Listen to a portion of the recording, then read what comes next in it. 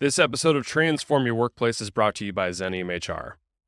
You know, there are still some things we can't Google. I mean, you could try and Google your critical questions about HR, administration, and compliance, but there's just way too much at stake. You need to know you found the right answers. But in HR and payroll, the answers keep changing, and the questions never end. In Xenium's complete HR plus payroll service, you have a dedicated support team, and they're backed by a larger team of more than 90 HR and payroll specialists who work together to make sure you can always find the answers to your questions. Schedule a call today with Xenium at xeniumhr.com. Okay, today's episode, I feature Dr. Noelle Nelson. She is the author of Make More Money by Making Your Employees Happy. And in this episode, you're going to get an inside glimpse into how some companies survived and thrived during the pandemic by focusing on employee engagement. So learn to avoid common pitfalls and implement best practices so that you too can ensure your employees feel appreciated and heard. Connect with me on LinkedIn, Twitter, Instagram. I hope you enjoy the show. Talk to you next week.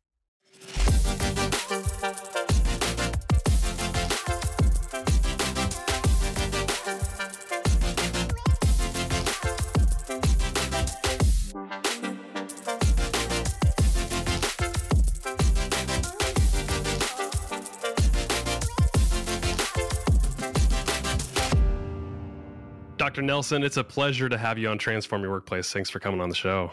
Thank you, Brandon. Well, so we're going to talk about your book, Make More Money by Making Your Employees Happy. I'm all about making employees happy and making the workplace better. That's why I named this podcast Transform Your Workplace. I want a great workplace culture and all that. And I'm excited to talk about your book. So let's dive in. Why do you think some companies experience profit, productivity, low turnover? They're experiencing all these things while others are struggling. What's behind all that? Well, first of all, I want to point out this is actually the second edition because I was already writing about all this in 2012. And I did the second edition because, as we all know, the pandemic has impacted employers and HR people and mom and pop bosses, everybody, ferociously. So it seemed timely to come out with more current research. And the reason has stayed the same, Brandon, which is that companies that thrive, kind of no matter what, are companies who truly appreciate their employees. And appreciation is vastly different from gratitude, which is what I lay out, if you will, in the book. And what does appreciation look and feel like in your mind? Is there a way you define it? Is it behaviors that the organization typically experiences throughout the culture? I'd love to hear more about that. Yes, and you hit the nail on the head, Brandon. It is definitely a set of behaviors and actions and an overall attitude. The attitude is that you, employer, HR person, truly value your employee. And that's really different than gratitude. Gratitude is somebody did something good, nice, whatever, and you go, thank you, which is marvelous. We could all use more gratitude in our lives. But appreciation is a very different thing. It is, to give you but one example that I lay out, is providing clear direction. People can't live up to what they don't know. And that sounds so ridiculously basic. But too often what will happen is an employee comes on board and the manager, who's already stressed out, overworked, and so forth, will say something like, well, you've done PR before, you can handle it. Here are the files. Right. Have at it. Yeah. And of course, the employee at that point, being a new hire, is not going to go, what? Is simply going to go, yowzer, and snap to it as best they can.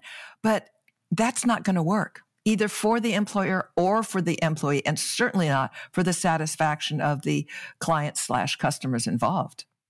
It's interesting you brought up that point about clarity, because I feel like with a lot of organizations, maybe some of them are hybrid or fully remote during the pandemic.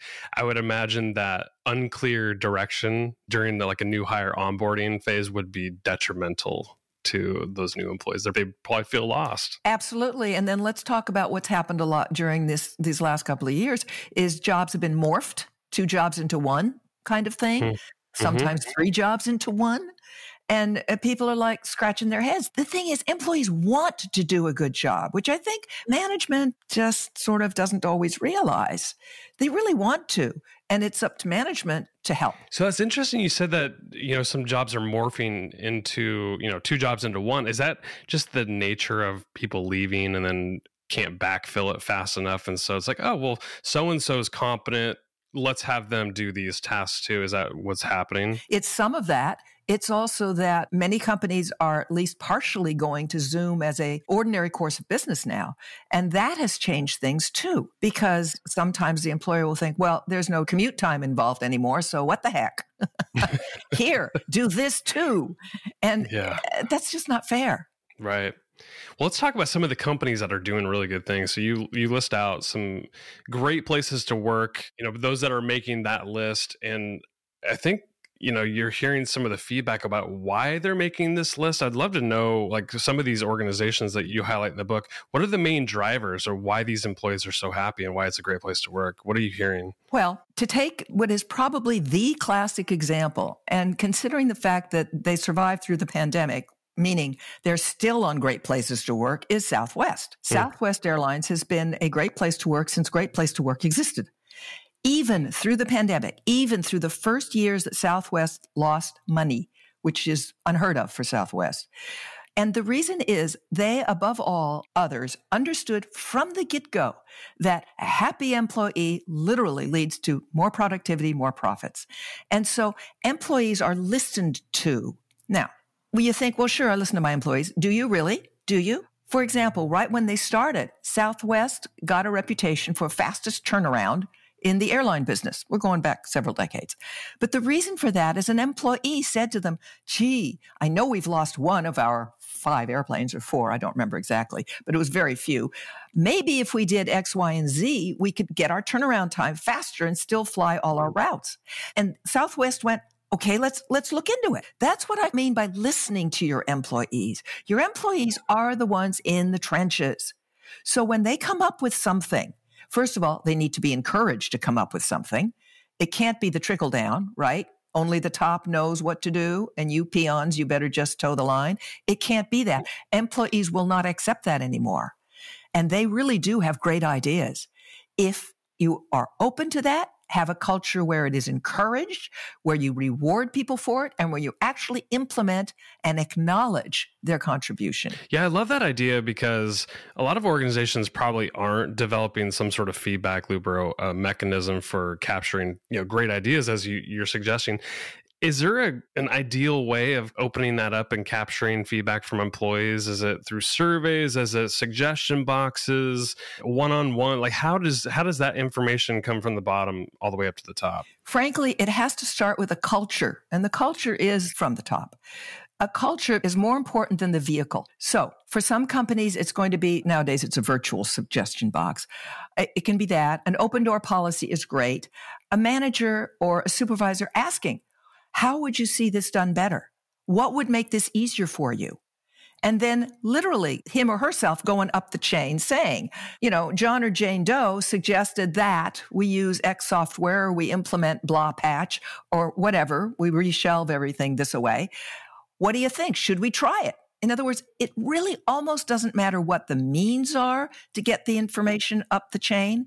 It matters that there are means and they make sense to the employees involved. I was going to say, why in the book did you write that suggestion boxes are often misused and abused? People doing it the wrong way, and what you're suggesting now, is there a better way of capturing it? Frankly, it's not the suggestion box so much that is at fault. It's the ignoring of it. It doesn't do a damn bit of good, pardon my French, if it's nailed to the wall and nobody ever opens it up. Or they open it up and go, yeah, whatever. And it goes straight to the circular file.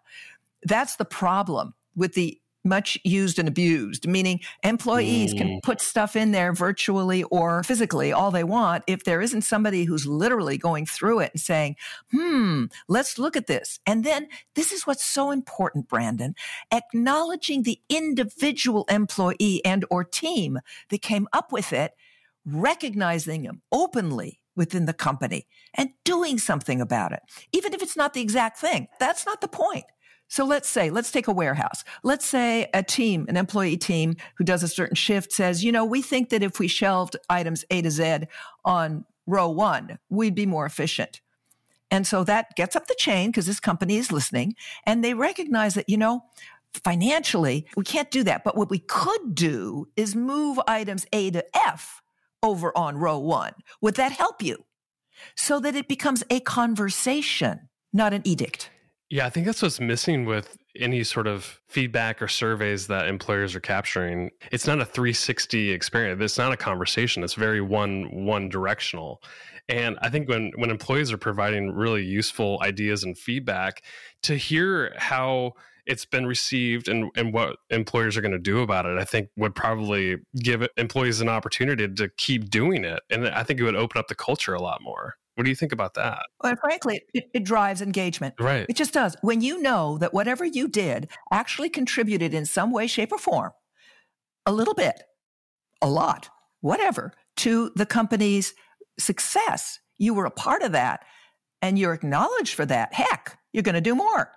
Because that's how we go. That's how we are. Let's go back. You were talking about how we need to be clear with employees about what it means to be successful in a role. And it really, especially in the onboarding process, how do you really, ideally set employees up for success and be clear? Is there a method that you use to set expectations so they know what it's like to be successful in a role? You can think of it, if you will, Brandon, as a 3-part process. Some people respond best to that which is written. They also can refer to it, which is nice. Some people respond best to that which is said, which is a little bit iffier because it can be misheard and not necessarily referred to again. And for sure, people respond to when somebody comes and says a week later, 10 days later, did that work for you? So my suggestion is use all 3. Make sure that the directives, the instructions, the whatever you want to call them, that go into doing this particular job or this particular task are written down. That's one. It doesn't have to be complicated. It can be bullet points, but are written down in some form. Secondly, that they are reviewed in words, that you go and speak to said employee and make sure, is this clear? Do you understand this? Is there anything about this that's confusing? Check in with them. Again, we're back to conversation. And thirdly, a week, 10 days, whatever is reasonable given the job requirements, is to come back and say, okay, so is this part of what you're doing working for you? Is this part, where do you need help? Is there anything I can improve for you? So it's kind of 3 things. Do you like a particular cadence with that kind of conversation with an employee? Every week? Is it daily huddles? I've heard it runs the gamut with these types of conversations, but I'm wondering if you found a particular cadence that works really well. Yes, it's called Ask the Employee What's Their Preference. I'm sorry, but I'm going to come back to that a lot, Brandon. People forget that employees are people too, and that every employee is a unique individual, which is sort of an oxymoron, but they are. And therefore, employee A is going to say, if you come near me more than once a week, I'm going to scream. Another one is saying, I'm really insecure, or it works best for me if you check in with me like every 2 days. Is that okay? So I don't know. No, I think it's a great point, because I think too often leadership teams, managers, they're trying to project what their desires are on new employees and try to do a one size fits all. So I love that idea of just asking them what they prefer, because not every employee is the same. That's for sure. And let's look at the way our culture has evolved over the last decade. Everything is individualized, right?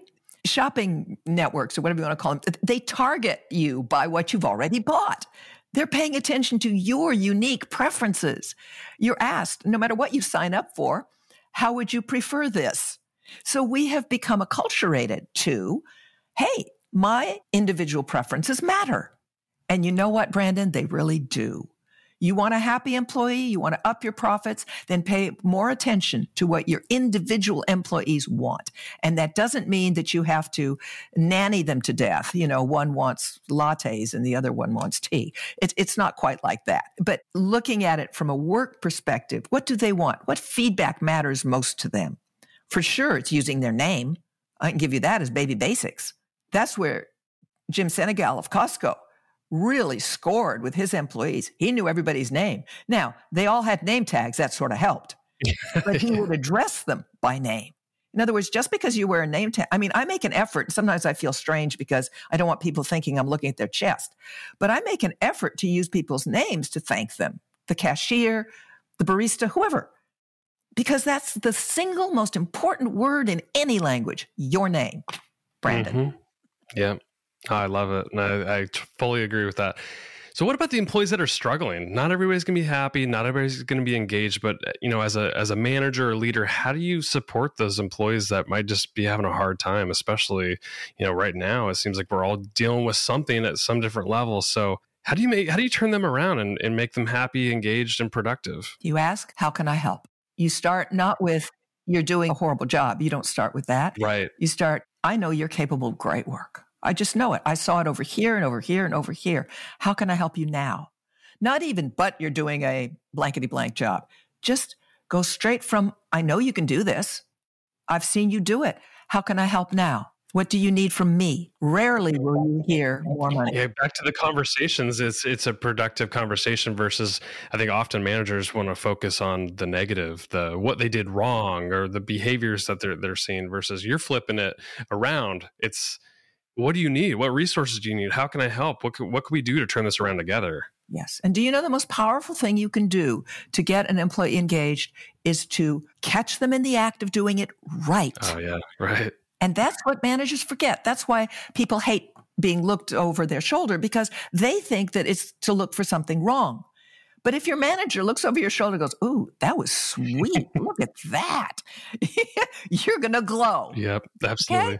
We do. We thrive. And it frankly doesn't matter whether you're a puppy dog, a baby, a grown human, adult. It doesn't matter. We thrive on genuine appreciation. This is good parenting advice too. My kids are 8 and 9 years old, so I got to take some notes from that. Make sure I catch them doing something good and not something that they're not supposed to be doing. Yeah, because they'll glow, Brandon. They'll rush to do it again for you. And again, this is not about manipulate. I have to be careful because I don't want people to hear this as, oh, goody, I can manipulate my employees. Right. Well, I suppose you could. But what we really are looking for here is a culture where you appreciate people, which then gives them the foundation, the support to do their best for you. Like I think what happens too, if it takes culturally, like if they're treated that way, they're likely to treat others that same way and catch people doing the right things and appreciating them for what they're doing. Correct. Yes. So you wrote that all work and no play makes for unhappy, unproductive employees. So how might we go about adding some fun in the workplace? Well, it will depend, of course, on the company, on the kinds of things.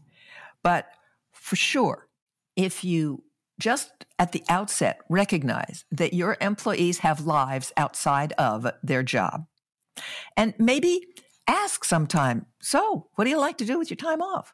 And if you get the answer, what time off? You know you're in trouble right then. But generally, people will say, oh, gosh, I like to play golf, or haven't had any time off in forever. I've got 2 toddlers at home, or whatever it is. It's an intro into understanding what might benefit them. And so then you have a wide open field. You say, well, if you had your druthers, would you prefer an arbitrary Thursday afternoon off, or would you prefer a gift card to the local Arby's? I mean, you can ask because, again, people are unique. The important thing is that you've recognized they have a life and you are willing to support that in whatever way makes sense for the company from a budget point of view and, operational point of view, and for the employee. So some of the companies like Google and such have gyms, right there in the workplace because they found that works well for their employees. Well, not all of us can manage to do that for our employees, and it may not be what they require anyway, but they may just go Yahoo and give me a Friday afternoon off, if things are running well and I buttoned up my work or whatever. You wrote that happy and successful people at work, they need psychological well-being. What does that mean to you? I've heard psychological safety. Is that the same thing? And what does that look like to you? Psychological well-being, to me, means the opposite of a toxic workplace. Right. So if we tried to figure that out, it would look like some place where it is understood that people will sometimes be 5 minutes late. And if they can catch up their work, we don't kill them for it. It is understood that some people like to come in 5 minutes early because they like a couple of seconds of quiet. Psychological well-being is respecting that we are people with needs. And one of the most basic is for what I call warm, safe, and dry. In other words, an environment where you are welcome, an environment which is safe, And dry is just my way of saying that doesn't have, leaks in the roof. But it's psychological well-being is nothing more or less than that feeling of I'm warm, safe, and dry. I'm welcomed here. I have an environment that gives me sufficient resources for what I need to do. I don't have to beg, plead, grovel to get ordinary resources or permission to use my lunch hour for a medical appointment that may run over 10 minutes longer than my actual lunch hour. It's those sorts of things. So if you're speaking to leaders right now, and they're not all created equal either. That's the thing about the psychological well-being idea is it seems like it'd be, easy for me as a manager to make sure people have what they need, that they feel safe, warm, dry, all the things that you just described. But I'm wondering if there's something systemically within an organization that we leaders, senior leaders need to be doing to make sure that all managers are acting and behaving this way. Does that make sense how I'm describing it? Of course it does. And the first thing would be for leaders to treat their managers that way. Yeah, right. I mean, really, you think about it. A good manager is often browbeaten, hassled, harassed, and shoved in a corner between a rock and a hard place, which is the last thing you want to do with a good manager. And a good manager is not an easy thing. A good manager needs to be both a people person and an administrative guru. That's not easy. So yeah, it starts at the top. And often what happens is leaders may have started out their career 40 years ago and are not as in tune with what current workforce needs and wants. And one of the things I did in this second edition is I took a look not only at my boomers, Gen Xers, and millennials, but I went to my Gen Zers because life changed between 2012 and today. Yeah. And so it's important, and I'm obviously not a sprout. I've been around for a while. It's important to take a look at who's in the workplace now. How are they different? And leaders are often challenged when it comes to seeing the world that way. Because they are successful, often think, well, the way I did it was good enough for me, and often in an undertone and for dad and grandpa. So it should be good enough for you. Well, not necessarily so. That's why we have droves of younger people leaving the workforce. Yeah, that's why I love what you're describing with just having conversations with people and building those relationships, because the last thing you want to do as a leader is be out of touch. And if you're not having conversations with the newer generations and people that are in a different place in their career, there's going to be a lot missed by leaders if they're ignoring that. So I love the section on the generations at work, because what do we have, 4 different generations in the workplace right now? It's pretty wild. And the thing is not to forget that I'm going to use Southwest just because it's such an easy example for everybody to relate to, is that Southwest has been able to do this to the tune of great profits for decades, through the recession, you talk about it, they've managed. Literally, this was the first year, 2021 was the first year that they did not turn a profit. Well, it's amazing what can happen when you treat your employees good, that they actually take care of your customers too. And that's where, in the title of your book, Make More Money, well, that's how you do it, is you treat your employees good. They're happy and engaged. They're treating the customers good too. Absolutely. And the thing that too many leaders think is that if they just throw more money at them.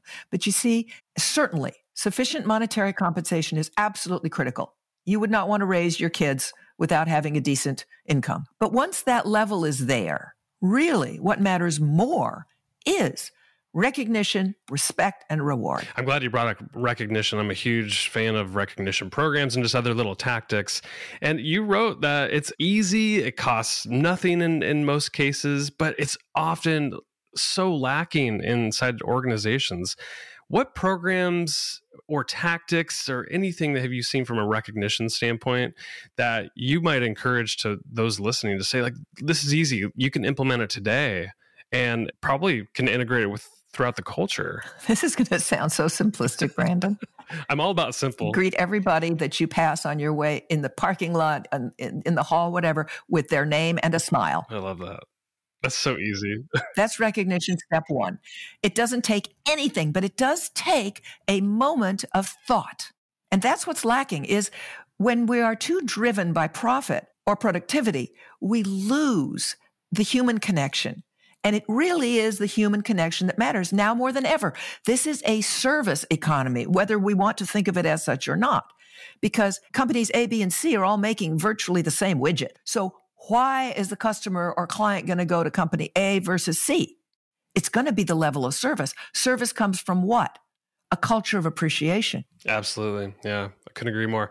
Well, Dr. Nelson, this has been such a fun discussion. Your book is called Make More Money by Making Your Employees Happy. There's so much more in the book that we didn't even cover, but I really appreciated having you on. Congrats on the second edition of the book. Where can people learn more about you, connect with you, anything? And you've got a ton of books, I believe you've written. So maybe you want to highlight a few that might be relevant for this audience too. Well, frankly, the most relevant for this audience is Make More Money by Making Your Employees Happy, and preferably the current second edition because it has all the updated research. But my website is called, very simply, noelnelson.com, and all my books are listed. The other one that might be of interest is called I Survived COVID-19, What Now? How to Thrive and Succeed in the Post-COVID World. And other than that, well, there's a lot of them, as you said, Brandon. So, and articles and all sorts of freebies all over the website. I love it. noelnelson.com. Dr. Nelson, it has been a pleasure having you on the show. Thanks for coming on. Thank you, Brandon.